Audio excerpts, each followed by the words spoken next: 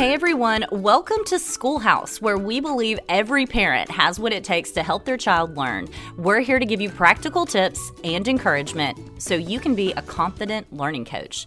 This is the space where school and house meet. I'm your co-host, Mary Stackhouse, and I'm joined by our host, Dr. Erica Carr, and today's episode is all about movement. I am super excited about this one. So, Erica, what does movement have to do with coaching the learning? Well, movement is fuel for the brain. Okay, let's dig into that. What does that mean? All right, so movement and exercise increase oxygen to the brain and body, but movement also supports the chemicals that are responsible for neuron connections, and it promotes the growth of new neurons. So if you remember back to episode 7, neuron connections are where it's at in terms of learning. Okay, I'm going to nerd out probably on this episode. So let's talk more about the connection between movement and learning. All right. So the more we move, the better. So many of us have heard about the benefits of exercise probably our whole lives, right? Like from weight loss, healthy body lens. But let's think about it from a learning lens. So movement leads to things like increased concentration, memory, the ability to make connections between concepts, especially those like higher order concepts, and it decreases depression and anxiety symptoms. This is so interesting. And I've noticed personally, like, you know, after a workout, during a workout, sometimes I just have these bursts of creativity or an idea or clarity. So this is really interesting. Yeah, so there's actually a really great fact about all of this, and something for parents to probably keep in mind, especially as you're coaching the learning from home, and you're starting to know a little bit more about the actual like detailed schedule of when your children are having to do certain projects or tasks throughout the day. So even if you're not at home, like let's say your child is back in a brick and mortar setting, but you to help them along the way, especially when they're needing to do some really important tasks. A really cool fact comes from a book called Spark, and it's by Dr. John Rady. And in this book, he tells us that the perfect time to focus on a project that demands sharp thinking and complex analysis is right after exercising. And he says, so interesting. It is. And yeah. He says this is really due to the blood flow that occurs right after you finish exercising. So I think that's just a really cool fact for us to all keep in mind. I mean, I'm even thinking for my own projects. Absolutely. Yes, this is fascinating. So are there any specific movement regimens that parents should be thinking about for their kids? So I always say anything that keeps the blood pumping is great at least 3 times a week. So some type of aerobic activity, and this could even be jogging. I know growing up, you know, my grandmother used to say, go run around the house 3 times, like get your energy out. And I know probably that happens in many households. So those types of things, though, where you're really making the blood work throughout the body, because it gets that, like we said, that oxygen flowing to the brain. So 2 other types of movement, though, that are also very important. So that's movement from group or solo play, and movement that requires coordination. Okay, let's dive into that. So what does group or solo play movement look like? Okay, so group play might be a new made-up game at recess or at the park. You know, maybe your child finds a group of friends or siblings.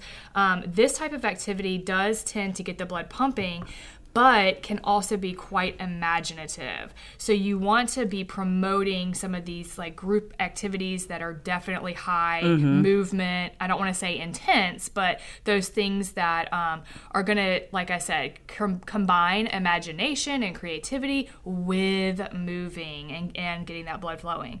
So movement from solo play might mean your child is playing hopscotch or maybe kicking a ball against the side of the house. Something like that. That's same thing. You're getting the blood flowing. You're getting the movement happening. Or dancing. Oh, absolutely. Yeah. Dancing to your favorite song. Yeah. Oh, absolutely.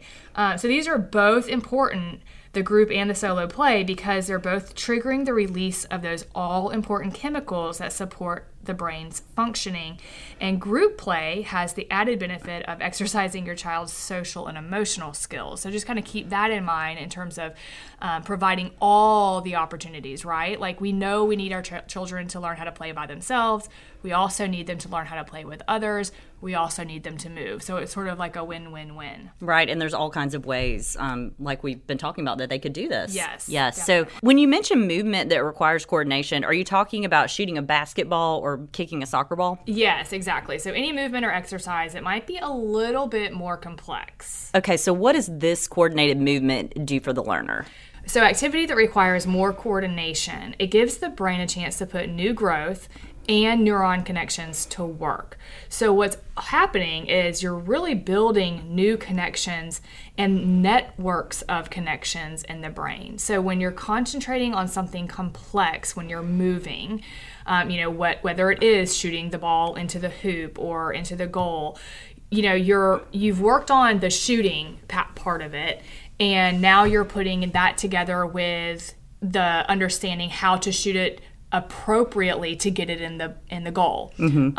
Or you may even be adding to this. So it could be shooting basketball, but you're moving from one place in your driveway to the other, and you're learning now, it feels like this over here, and my arms have to do it this way when I'm on this side of the driveway. But now you're transferring that understanding to a new side of the driveway, and it really is this more complicated activity for the brain, because it's transferring and it's building, like I said, a new network of connections. It's helping your brain figure out, through movement, you're helping your brain figure out new information and put things together, which just makes the brain better, right? Like we've been talking about making neuron connections and how important that is for learning, and all of this goes hand in hand. So it's really just growing the brain, growing the learner. And so for students that don't play, sports with a ball, could dance, is that something that is similar, like learning a dance routine? Oh, learning a dance routine? Absolutely. That is, talk about complex. So exactly. What you were saying earlier, okay, well, what if it's solo play and I'm dancing in my bedroom to my favorite song? You're right. I mean, I would say that's less complex. You're dancing to your song. But then when you throw in the need to add specific steps that maybe a dance teacher, or maybe you're getting off of YouTube or TikTok or whatever, that is definitely more complex learning and should absolutely be encouraged. So things like that, yeah, you're exactly right. It doesn't have to be, a certain ball game or anything like that. It really can be any of those types of movement activities, like I said, that just require more coordination. Those are great ideas to think about for coordinated and also aerobic activity for children. So both are beneficial. So any other tips for parents to try for promoting movement, which we know is important for the learning process? Yes. So, okay, let's say first, think about opportunities your child currently has to move throughout the day. So think about where there might be gaps that you can help them fill with that intentional movement. And remember, exactly like what you just said, Mary, it can be those coordinated activities, but it can also just be aerobic, getting the blood pumping. I would say the next tip then is mix it up for your child. Ensure that they are doing those things that get the blood pumping, as well as activities that require coordination. So just keeping in mind that balance there. And then finally, I would say when it comes to projects or maybe some of those tougher assignments, just remember that tip. Remember that after exercise is a prime time to tackle big thinking. So I think that's something we can all sort of take and benefit from moving after this episode. Absolutely. And I know it would depend on, each family's schedule, but that might even be a good transition point after school. Get outside, play, get active, then go to do homework. Yes, exactly. Yeah. You know what I just thought of too that could be, I don't know, maybe a fourth tip here is, what about, some of the things that you do as a parent for movement? I know sometimes that's also our escape and our way to kind of like be alone, but what if you're already doing some kind of exercise and movement yourself that you could invite your child into, and they can be getting that same benefit of just the moving, the exercising, and their blood flowing in that way. And then it's also like a bonding experience with your child. So that could be an opportunity as well. Yeah, you might walk to the park or do yoga together. Or, yes. Throw the ball. All right, well, great tips here. Well, guys, thanks so much for listening. Please share this episode with a parent friend. And as always, we invite you to connect with us. Email us your question at schoolhouse@studereducation.com, and it might be featured on a future episode. That's schoolhouse@studereducation.com.